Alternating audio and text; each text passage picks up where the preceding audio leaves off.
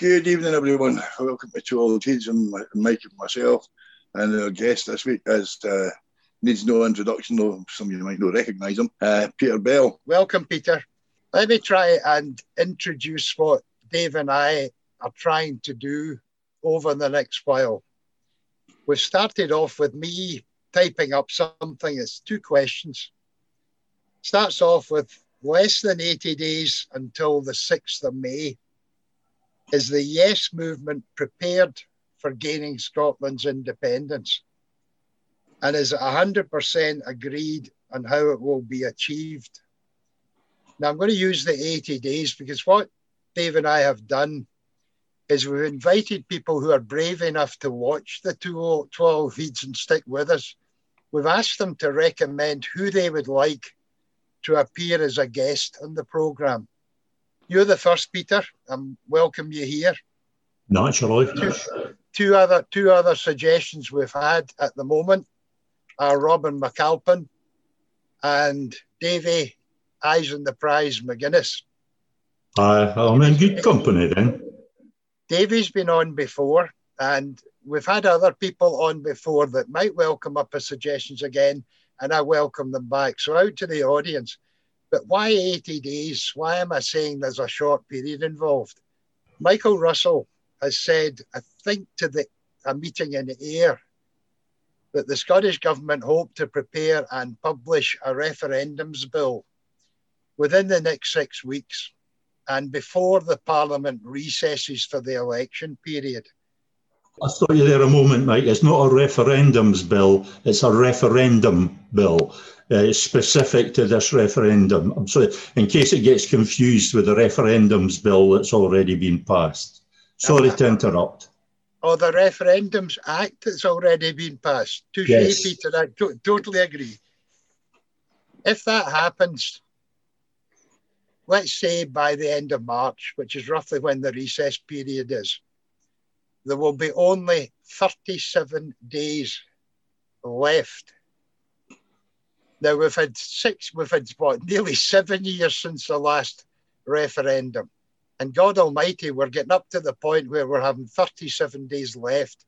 Mm-hmm. So what Dave and I are going to try and do, let's say till the end of March, is have as many guests on as we can get invited and who will then say yes to being invited, so that we've got every shade of opinion on how we achieve independence that we can, knowing in advance, and I'll use you, Peter, with respect, as a person who holds very strong opinions on certain things, which are not necessarily agreed to by other people who hold very strong opinions on things. And when the desperate situation with very few days left to try and make sure that history remembers the people of yes at this time and that we actually achieve this country's independence, we are going to be so desperately sad if we don't find a way through all of this, despite the differences in opinions. I'll finish in that introduction for a second, just by using an example of this, which I think is going to be correct.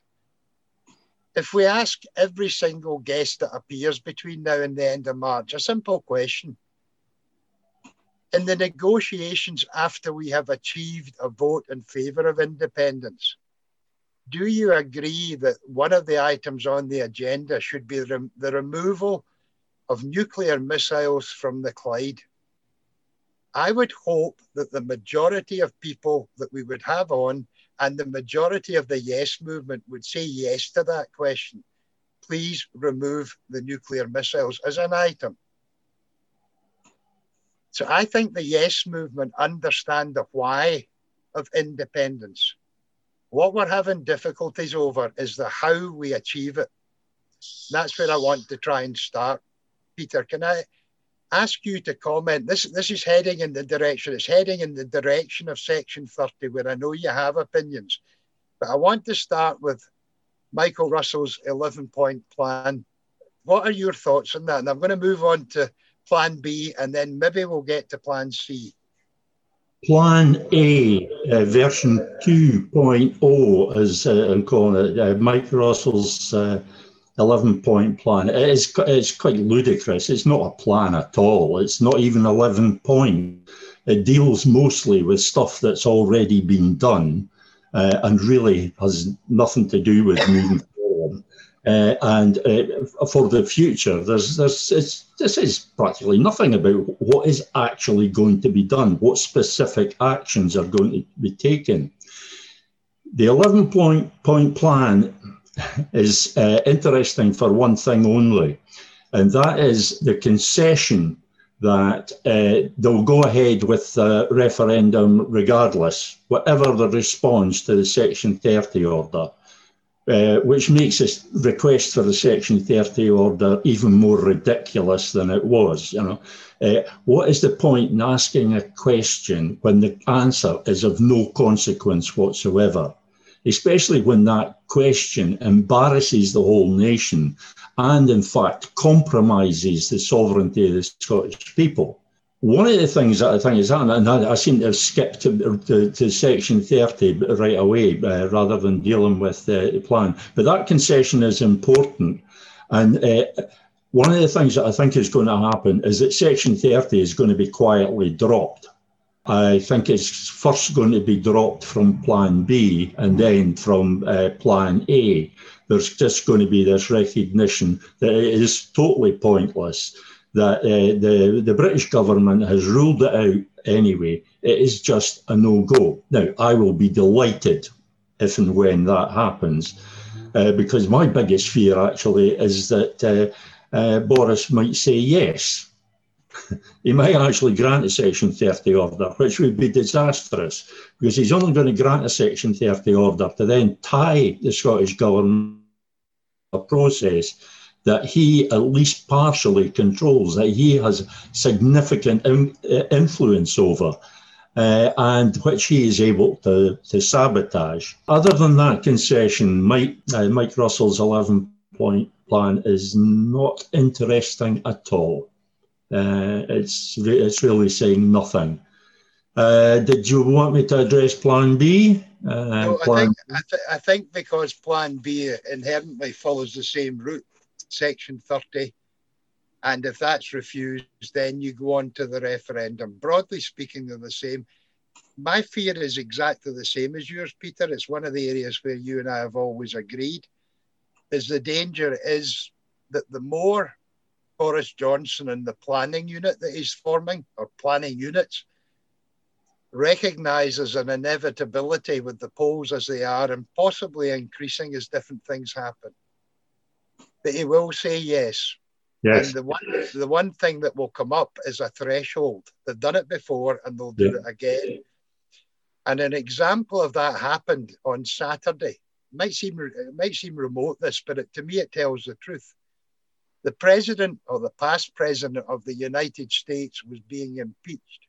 100 people served in the jury and 53 people found him guilty. Only 47 found him not guilty, but there was a threshold. And that threshold meant Donald Trump wasn't impeached. We run exactly the same danger if we push for the Section 30, get a yes, and the first thing we find out is there's a threshold imposed on us. There's actually a lot of ways that the Prime Minister can sabotage a referendum using the Section 30 process. You've mentioned one fairly obvious one, the threshold. The franchise is another one. I mean, cut out all the 16 and 17-year-olds, and that is seriously going to damage the chances of getting a yes vote. And there's various other things that can be done as well. And not least, setting conditions which are totally unacceptable to the Scottish government. Totally unacceptable. So the Scottish government refuses to accede to these demands. So everybody walks away from the talks. There's no new Edinburgh Agreement Mark II, and therefore there's no referendum. because by requesting Section 30 order, and the Scottish Government is undertaking not to go ahead without an agreement. So if they only have to sabotage the talks, the British government only has to sabotage the talks in order to sabotage the referendum. So we would end up back where we started, having to have the referendum ourselves, which is where we should be anyway. I mean, the United Nations prohibits external interference, particularly by what shall we call it? I think that it's been referred to as the parent country, which I find rather offensive. But the country from which we're seceding, although that's not strictly accurate either. This external interference is prohibited for the purposes of the exercise of our right of self-determination. The UK government is a foreign government. It's our right of self-determination. Ask yourself who the self that refers to. It doesn't refer to Boris Johnson. It doesn't refer to voters in England. It doesn't refer to the British Parliament. It doesn't refer to British MPs. It refers only to the Scottish people.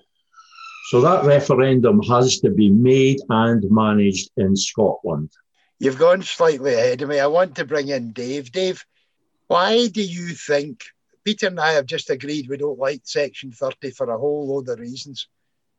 Why do you think it is that the parliamentarians, SNP parliamentarians and MPs, if you use Angus MacNeil and Chris McElhenney as two examples of that, why do you think it is they still want to retain Section 30?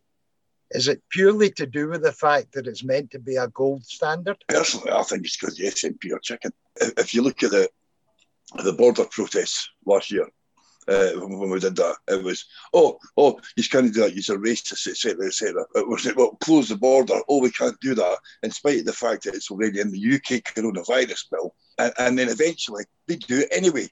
And it's the same thing. They don't want to be seen to be out of step too much with Westminster in case it makes them look bad. For the soft nose that they're pulling across, well, they're alienating their base.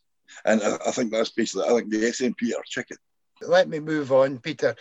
I want to, and Dave is good at this because he keeps me right on something. I want to use something you were beginning to refer to, Article 1 of the United Nations, as a principle, not as it will guarantee independence, but as a principle. To what happened, and this is where Dave keeps me right, over Kosovo regaining its independence when Czechoslovakia broke up.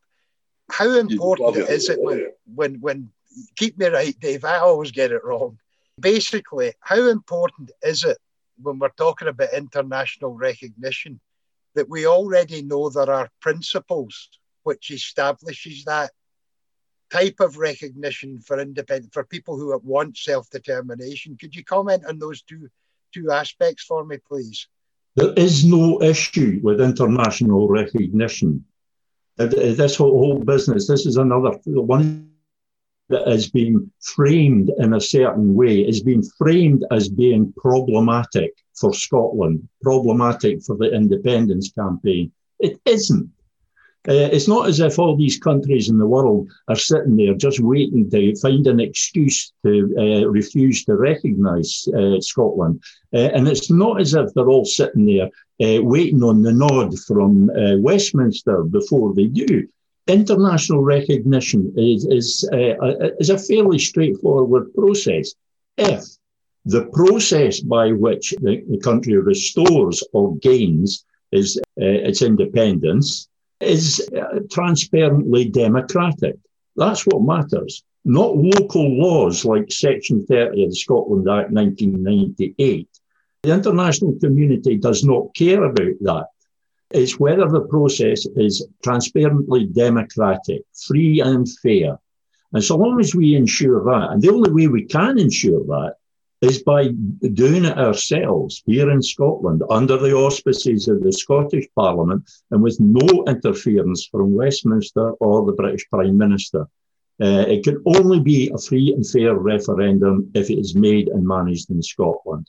And it will comply with all the principles of international. It's actually Section 30, which is contrary to, in actual fact, it's Declaration 1415 on the Emancipation of Nation, decolonisation legislation, which people say, all right, Scotland's not a colony, but of course Scotland's not a colony, but that's the way the law works. These are principles, specific laws for specific situations. They're principles which can be applied in different situations.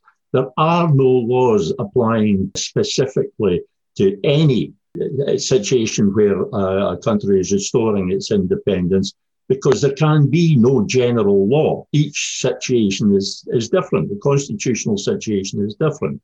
And the law, as the law pertains to that process, that law must be made in the country that is restoring its independence as an internationally recognised principle.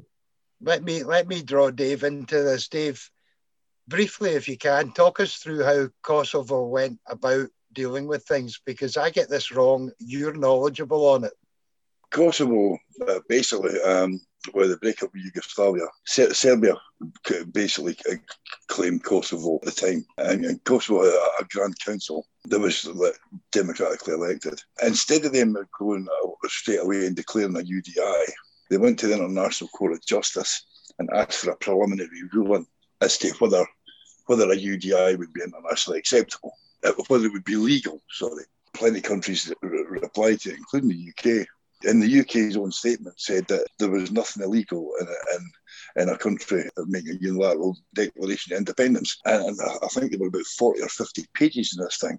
But it's only the last paragraph that actually, the relevance of the whole ruling can be made in the last paragraph. And it would be kind of difficult for them to go back on it now and say otherwise, because they were dealing with, as Peter says, like international principles rather than laws. And then the International Court of Justice then ruled for Kosovo, and very, very quickly they got internationally accepted. And then they basically almost immediately declared independence and were accepted by almost everyone except Spain and Serbia for some strange reason. Serbia was maybe obvious. Peter, you've been quite opinionated in a lot of different things, right? I don't want to take you too far into your opinions, but you made the comment that a referendum, the vote of the Scottish people for self-determination, was important. Some people are raising the question of using the 6th of May as a plebiscite. I think you've said you don't think that's a good idea. Could you give us your reasons? Elections are elections, and referendums are referendums. Referendums, if they're done properly, are always binary. Two choices, this or that. They're binary. Elections never are. Elections are about a range of policies and positions by different parties. I mean, you don't get a one-page manifesto, do you? There's lots of policies on different issues. Plebiscitary election, it's not that I'm opposed to it, it's just that I don't think it will provide the conclusive outcome that we need, because to do this once, or we must behave as if we must conduct ourselves as if we're only getting to do this once. So we've got to do it right. We've got to get it first time. And that means we've got to get a conclusive result. I think myself that we've more chance of getting that in a referendum than in an election. Plebiscitary election. What I think would happen if it was a plebiscitary election is that the meaning of the result would be contested. If you recall, 2014 Scottish independence referendum, and especially the 2016 EU referendum, both the results were not decisions. They were results, but not decisions. There was endless arguments still going on about what the vote actually means. If there's space for an argument about what the vote means, then the referendum has failed. It has not been done properly. A referendum must produce a clear result and a clear decision. It must be obvious from the decision what the next move is.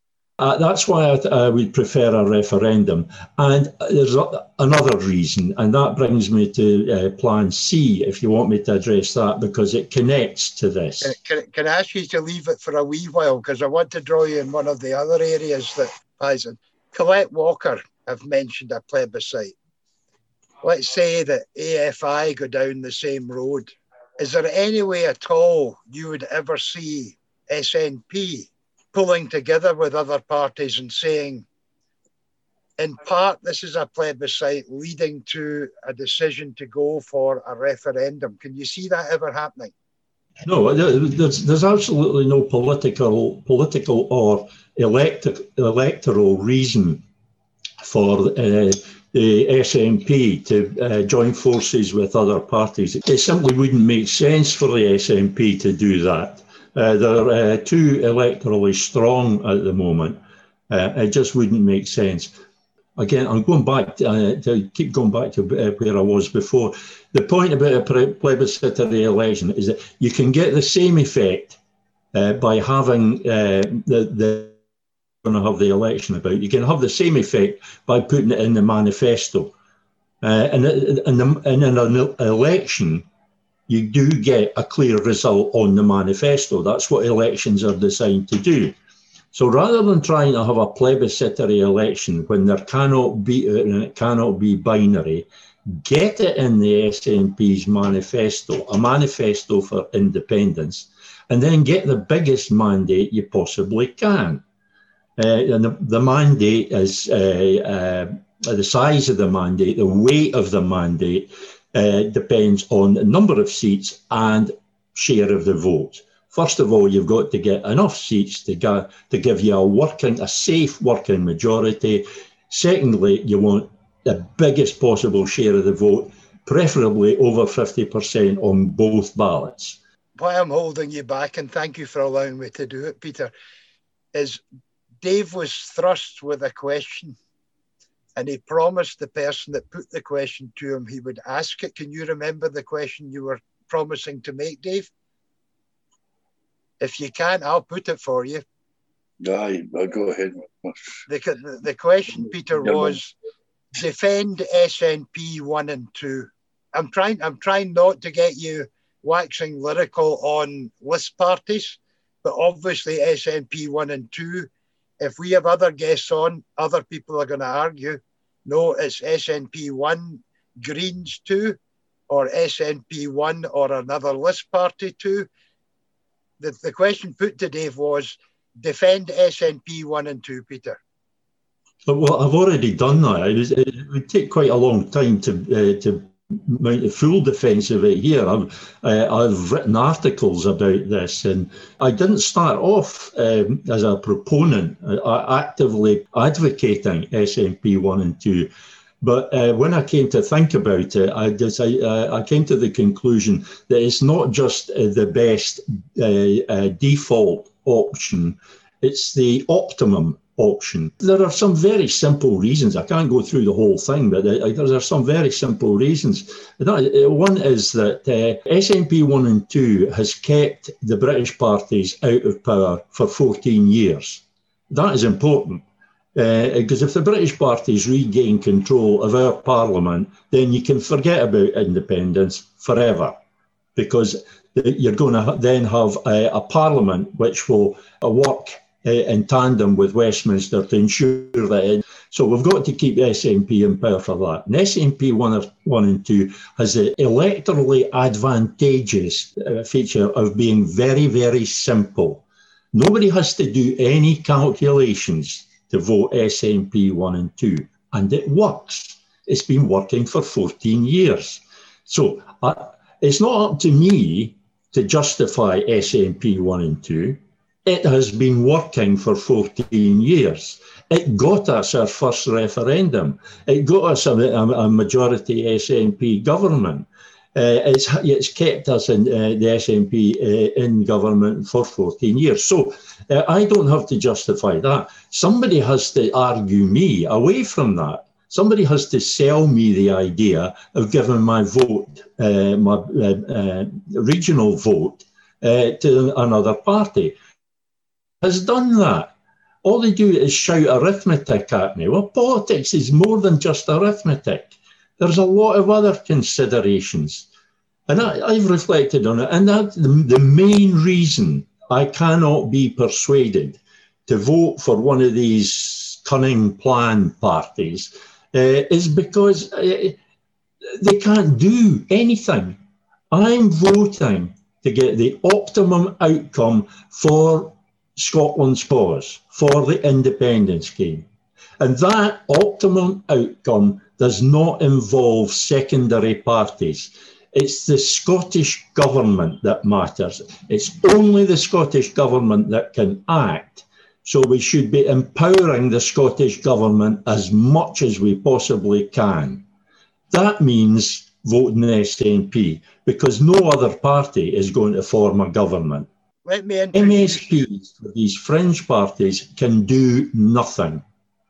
They can do nothing. Anything that they are able to do, it's only because they're piggybacking on the power of the SNP. If they can't do anything on their own. So let me introduce you to Dave Llewellyn. Oh, no, Dave thinks differently, but maybe he'll be able to tell me what these parties can do. I'll turn your question back on you. Convince me that these parties could actually do anything. Explain to me a post-election scenario where they can actually do something for Scotland's cause. The reason I was going to introduce Dave, and let me just finish why that introduction. He is an example of someone who would normally vote SNP, but because of other circumstances, he is now questioning very strongly whether he would vote SNP on the constituency vote, Peter. And I don't think he's alone. Yeah, and I don't think he's alone in that matter. Dave, I've introduced you. You go at it. Right. One. I started off thinking that the list parties were a good idea, but they needed to get a certain amount of traction, which they haven't got yet. And I don't think there's any chance that they're going to be able to get it now. Although ISP have been made a little bit, but at the end of the day, they're still only about half where they need to be to even get one seat. But things can change, and I can't go into it just now, but probably in the next week or two, I'll be able to look at that situation again and answer that question more fully. It's a bit complicated at the moment. If you follow social media, I try my best sometimes not to. There's an awful lot of people. Maybe Wings is the best place for seeing this. A lot of people who were stalwart SNP are now having nothing to do with. I'm not arguing against SNP 1 and 2. I'm neutral on it, Peter, but I'm worried that if there are people who were solid SNP are now, for various reasons, the Alex Salmond, Nicola Sturgeon debacle, the fact that they put money into the SNP for a referendum campaign and that money is now got to be accounted for. There's a lot of people that are questioning SNP 1, let alone SNP 2. That worries me. That's why I raised it. It's a serious concern. It's not such a concern that we can afford to ignore some of the things that are going on in the party. We can't, because the things that are going on in the party are an impediment to Scotland's cause. And if we take Scotland's cause seriously, we must concern ourselves about these impediments. But I sympathise completely. There is absolutely no doubt whatsoever that the leadership of the SNP have insult royally. That was me doing an Alex Cole Hamilton there. Did you see that? Right. Everybody knows what I mean. There have been some serious errors and misjudgments and a lot of missed opportunities. There's a problem. We spend the whole bloody show talking about the problems, but at the end of it, you would still be left with the fact that only the SNP can provide the effective political power that Scotland's cause requires. We cannot move forward without a sympathetic Scottish government. And the only possibility of a sympathetic Scottish government is the SNP. Nothing else that's happening alters that. It's then a case of your own conscience. But people should be clear about this. However much they justify taking their support away from the SNP, and it's very easy for them to justify it, I recognise that, but however much they justify it, they are taking their support away from Scotland's cause. They are taking their support away if they take their support away from the SNP. Because, and I will say the words, as far as this election is concerned, as far as this coming election is concerned, and as far as Scotland's cause is concerned, at the moment, it is all about the SNP. It's easy enough to say that the Yes movement isn't all about the SNP, but Scotland's cause is now. It's not a situation that I would have chosen. It's not a situation that I'm particularly comfortable with, but it's not a situation that I can change. I'm a pragmatist. I deal with the situation as I find it. The situation as I find it is that I must pile as much support as possible on the SNP, at the same time as I pile as much as possible to adopt a manifesto for independence. That is the only way I can get what I consider the ideal outcome. What you're saying there, Peter, right? I take what you're saying. The way I see it is, I'm not an actually SNP voter. I vote the SNP for independence. I've voted the SNP for independence since 2012 when I came back to this country to add 2 votes to yes. But I'm not an actual SNP voter. Now, the thing is, at the end of the day, they've promised me time and time again that they're going to do this, they're going to do this. And the thing is, at the end of the day, this time I'm saying, you are going to have to give me something to actually earn my vote. Because at the end of the day, and all I'm asking is what you're asking for. I'm asking for, show me a process. Don't show me a carrot like hanging in the sky. Show me a process, the A to Z, how you're going to actually hold this referendum, and I'll vote for you. But they won't. All they do is promise and promise and promise. And that's what my problem is. The fact that they've failed in the past, and I don't dispute that they've failed in the past. I campaigned long and hard and very lonely for a referendum in 2018, building on the momentum from 2014 and the 2015 election. That was the ideal time, 2018 at the latest. But that's the past. As I just said, we have to deal with the situation as we find it. As far as a process is concerned, David, I totally agree with you on that. And that is what Plan C is all about.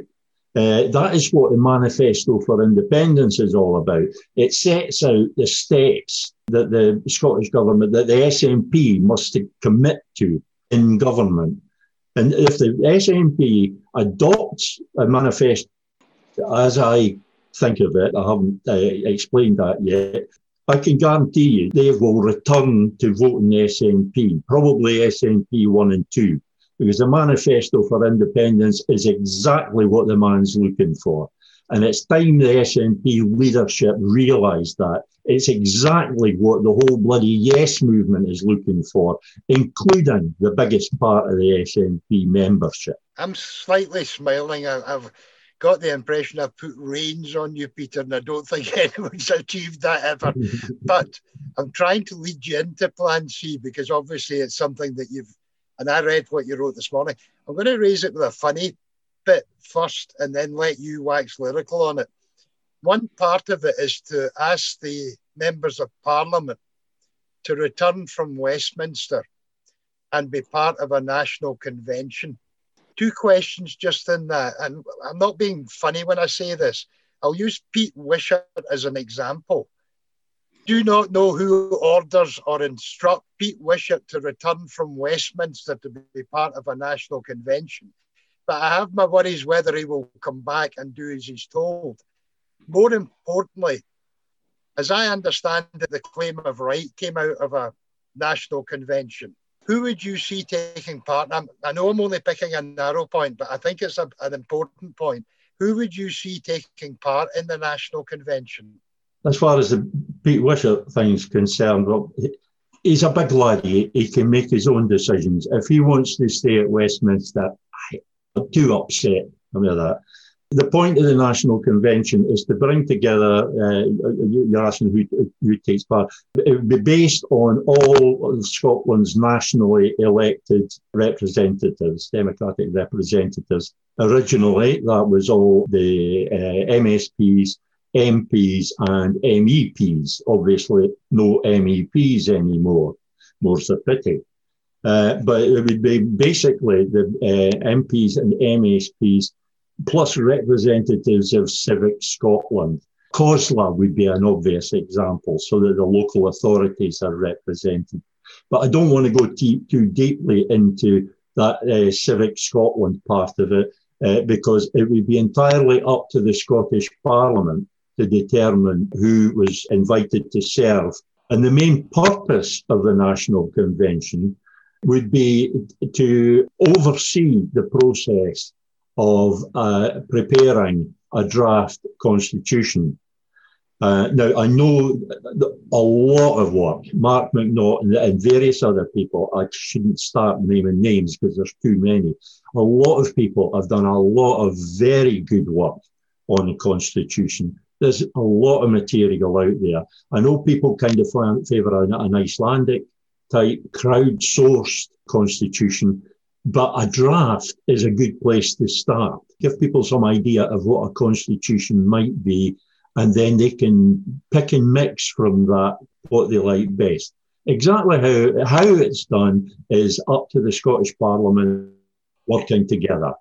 My reason for isolating that from Plan C, Peter, is to ask you, what is the timescale for that ever happening? It has to be within the life of the next Parliament. And I would say preferably within the first half of the first Parliament, because the first part of the process, on the 5 points, that's a 5-point thing. On the 5 points, the first point is repudiate Section 30 process, renounce it, chuck it out. That's not really part of the process of restoring Scotland's independence. That's just something that has to be done so that we can get rid of the folly of the previous commitment. The first part is asserting the competence of the Scottish Parliament, asserting the primacy of the Scottish Parliament in Scotland on the basis of the sovereignty of the Scottish people and the democratic legitimacy of the Scottish Parliament. That has to be done anyway. It doesn't matter how you approach the process of restoring Scotland's independence. You come to a point where you must assert the authority of the Scottish Parliament to sanction a referendum, because if referendum's not being sanctioned by Westminster, and it bloody well shouldn't be, and isn't going to be by the looks of things, then it has to be sanctioned by the Scottish Parliament. And in order to sanction it, the Scottish Parliament has to have the power to do that. Where is that power going to come from? Other than the people of Scotland?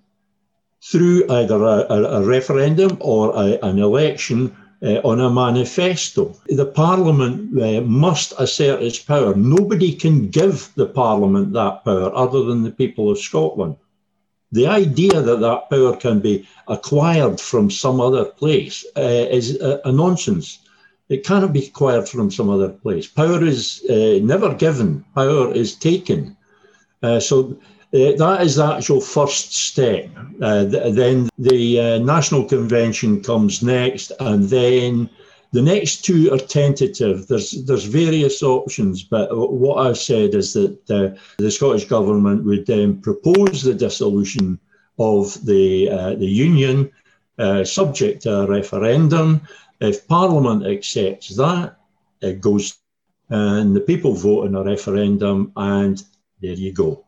The stipulation that the referendum is entirely made and managed in Scotland, that's kind of the brief way of saying it. I think everybody will know what I mean by that. Two quick comments.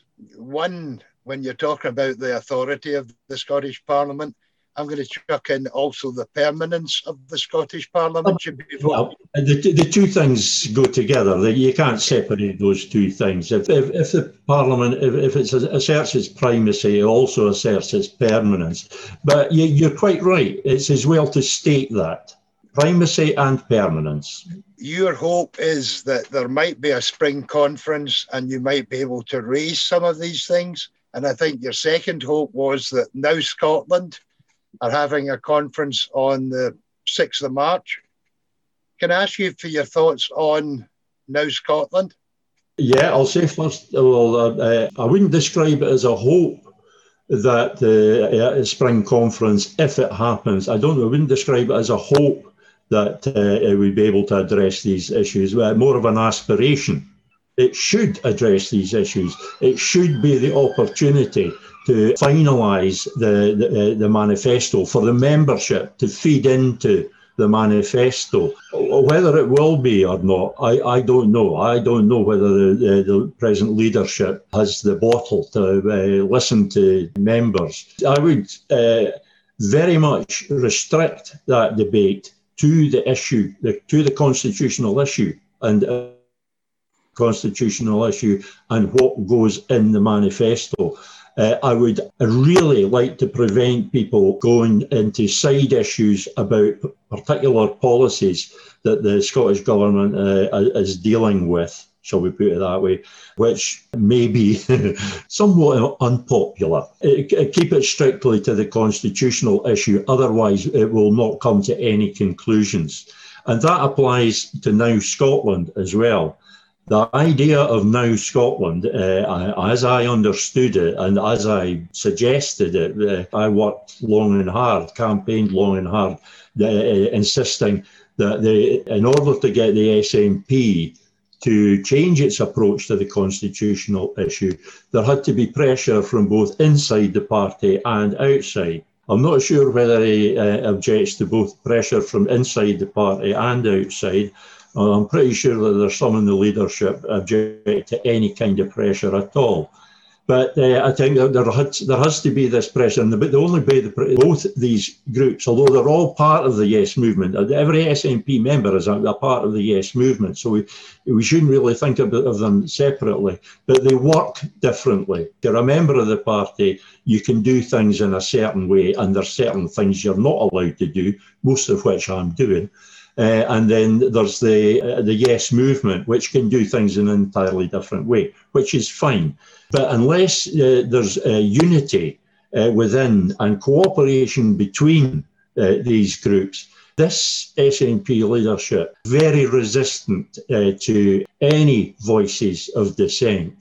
And that's the first barrier that we've got to break. It is, in a sense, not in the sense that it's often meant, but it is in a sense true to say that the SNP is actually a barrier to the Scotland's cause at the moment, an impediment. But it's not from any malign reasons. I say, Dave got it in one, really, when he said that they're fair. I wouldn't put it like that. What I would say is that Nicola Sturgeon and a lot of people around him, the kind of politics that's required for us to restore our independence, it can't avoid confrontation with the British state. The people in the SNP, a lot of them, most of them, are actually there because they don't do confrontational politics. We kind of like the consensual politics that they did. And I don't think it occurred to any of us at the time that that wasn't going to work when it came to the actual nuts and bolts, the actual process of restoring Scotland's independence, that we would need politicians who could get into the bear pit and fight hard, politicians that were prepared for that kind of confrontational politics. And Nicola Sturgeon and the others just aren't up for it. They just aren't up for it. Some, like Mike Russell, I would have thought Mike Russell would be up for that. But I'm sure he won't take offence. He's getting on in years. I mean, he is looking at retirement, and perhaps things will be different once he's officially retired. But, it may be that he's looking for a quiet life. We know certain other people who are looking for a quiet life. But unless we get some politicians in the upper echelons of the SNP that are prepared to do some confrontational politics, we're not moving forward.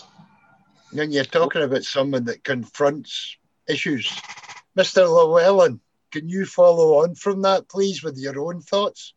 What the SNP need is somebody like Farage did to the Conservatives. They need somebody from outside to come in and basically whip everything up. And I know who that should be. I suspect we all know who you have in mind, Dave. Whether that's actually possible, whether that's actually desirable or not, I'm not sure. Possibly. But yes, there is a need for leadership, a need for strong leadership. I always hoped and initially expected that strong leadership would come from Nicola Sturgeon. She has shown that strong leadership in relation to the pandemic. In relation to that issue, she has shown very effective leadership. But there's a big difference between, that is a managerial role, big difference between that and the kind of confrontational politics that is going to be required once we go toe-to-toe with the British. That's a fearsome beast. Yeah. That's my last item on my agenda, Peter. Even although we all disagree with each other and can't find the way through to independence, what I'm fearful of is very simply is that the Westminster establishment, the power of the British state, is going to agree with itself 100% on how it's going to stop independence. And that, to me, is where the real difficulty comes in. We have got to be able to withstand everything they throw at us. We can't do it if we're all going down different roads. That's how we get there. I would agree up to a point. I suspect that the British state, the people behind it, the people who do the strategising, etc., which is certainly not Boris Johnson, have learned lessons from the first referendum, the first campaign. We should have learned lessons from it as well. We didn't. The SNP certainly didn't. There was no proper analysis of the first referendum campaign. We got a few people saying, we've got to do better next time, we've got to work harder, we've got to improve the message. It's all meaningless waffle. You look at the practical things that you did right and the things that you did wrong, and more to the point, you look at what your opponents did, especially if they were the winners. You want to find out how to win a referendum, look at the winners. And there was a lot that could have been learned, and I fear it hasn't. I suspect the British state has learned some lessons, and I think we're expecting there, as you said, Mike, that it's going to be Project Fear ×2, And I think there will be an element of that. But I think what they've also learned is that the happy, clappy, positive campaigning that the Yes side did in the 2014 referendum actually worked as well. These people who say that the campaign must be positive all the time, they're cutting out half your campaign because the two things work together, positive and negative. The analogy I've used is saying that we mustn't use negative campaigning, which is not the same as dirty campaigning, by the way. We shouldn't use negative campaigning. It's like telling a general that the night before about to use his artillery in case the noise disturbs the neighbours. We're not allowed to use negative campaigning in case some people go, isn't that terrible? Some people will. There is no one message that's going to appeal to everybody. We should have many voices putting this message out in different ways, talking to people in different voices. The idea that there is one magic form of words that's going to pull everybody on board is a total nonsense. Some people will be attracted by this positive case. You know who these people are? Those people are the 45% that we got in 2014 and the 50, 52, 53% that we've got now. A number which has grown without any kind of campaigning at all. It's thanks entirely to external to the independence campaign. Those extra points have come from there. Nothing from campaigning for independence. But that means that we can't rely on it. We can't rely on it. Because whatever factor has caused it, that factor could disappear. The Boris factor, well, what happens if Boris is replaced? And it's some lovable character that goes in his place. It's some lovable, reasonable sounding character, which, let's face it, wouldn't be difficult after Boris Johnson. A lot of the points that we still have to get, the percentage points that we still have to get, these are people who aren't interested. They're not even listening to your happy, clappy message. They're not listening to any of your 1001 visions for a Scotland, an independent Scotland. Get them angry. Get them looking at the Union and what the Union means for Scotland. Get them angry about that. Appeal to that side of it. That is what negative campaigning means. You appeal to all aspects of human nature. Why you wouldn't do that is a mystery to me. Although that too is explained by antipathy to negative campaigning and confrontational politics in general. They just aren't built for it. The confrontational bit is something I agree with you, Peter. I also think there's got to be radical positions put forward. That's why I started with Trident. Westminster and the state know that is a geopolitical question. The removal of Trident missiles from Scotland is geopolitical. We know that Obama stuck his oar in because of that reason. There are people watching. It's where I come on to the international recognition. At the right level internationally, people know that Scotland are heading for independence. That's why the British state has to fight us tooth and nail. Some of what we have to do has to be extremely confrontational and very explicitly radical, such as nuclear missiles. It's not because I've not joined Navy, not nuclear, but that to me is one example. It's why I started with it, of where I've got no doubt that is something that the Yes movement can get behind. And we have to put forward ideas of that type, which can get the Yes movement working together.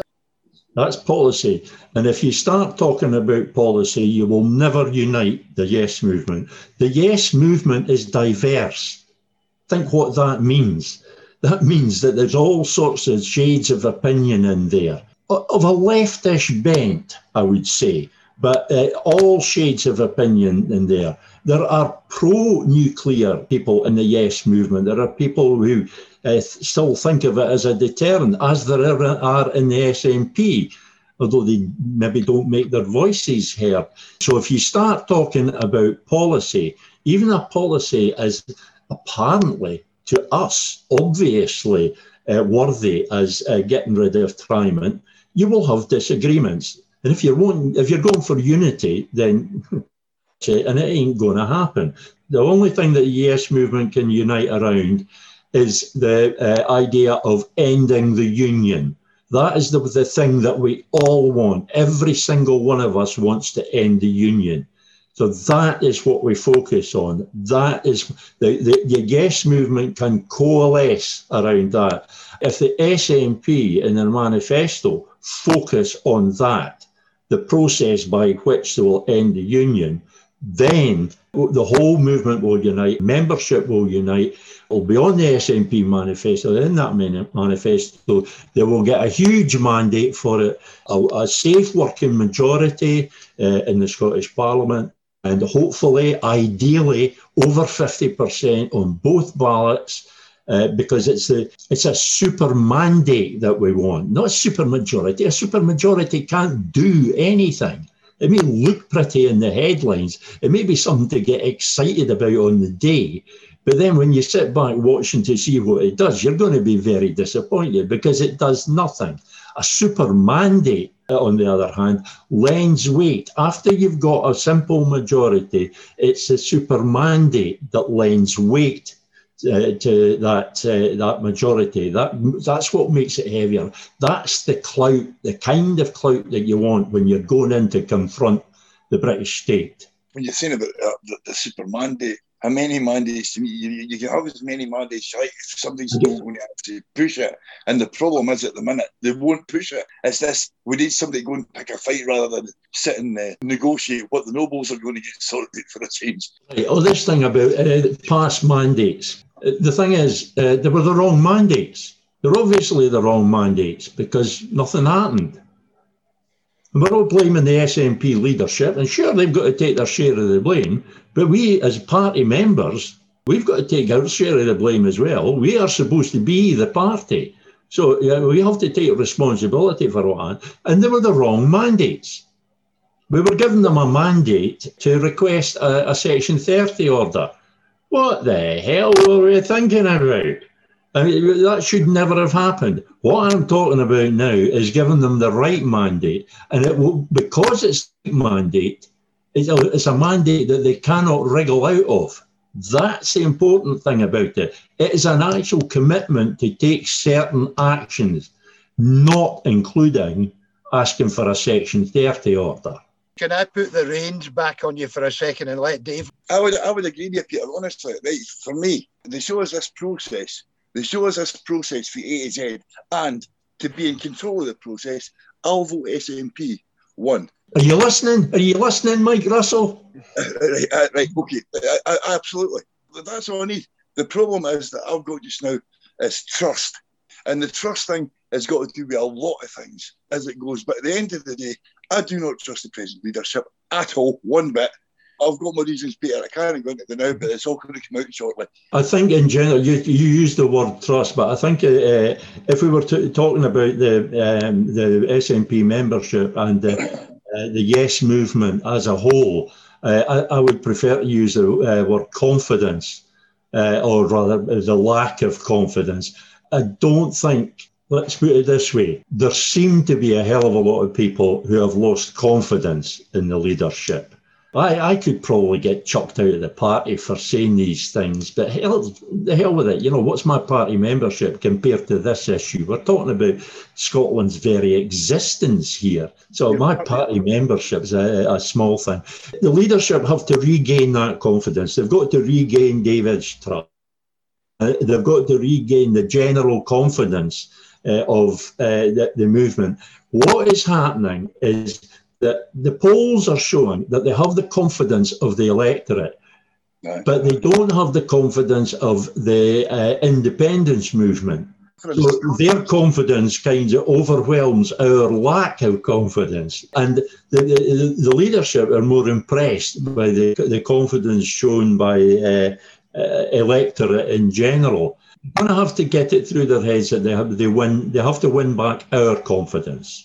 They won't even let the membership debate stuff because they're terrified that they'll lose control of it. You've had your conference, you've had your assembly, and both times debate has been stifled. That's been coming from the membership and indeed from the NEC. And there are massive issues in the party itself because their voice is not allowed to be heard. It has not been heard in the past. The party have been seriously guilty of this, and it kind of happened without us noticing because we trusted the leadership. Yes. It kind of happened without us even noticing. If you're arguing that the past dictates the future, that because things happened a certain way in the past, it must be that way forever, then why are you in the independence movement? Because that's all about changing things. I've accepted the fact going to be an SNP government that is the political agent of restoring our independence. It has to be. It's that or nothing. All right, for some people, nothing is looking like a better option at the moment. I don't get that at all. But we have to change the party in order to change the direction of the independence movement, just to get it moving again. We haven't moved in all that time. But I really am trying to stop complaining about the mistakes and the misjudgments of the past and try and prepare the party for the future. That's what I want to do. And yes, they're not listening. What does that mean to me? What does that tell me? It tells me we have to shout louder. We have to shout so loud that they can't not listen. I want Dave to have the last word in this, but I hope, number one, as part of what Dave and I are trying to do by getting someone like yourself on, Peter, someone that will hold different views, and do that over the next, say, 6 weeks as hard as we can. We'll put out the invitations. Remind people watching this, if you want someone on, Dave and I will be happy to invite them and we'll maybe get them on. But Dave, I've finished everything I wanted to do. Peter, I hope we've given you a fair hearing. I really do. I feel I will remember something after we go off air, as you always do.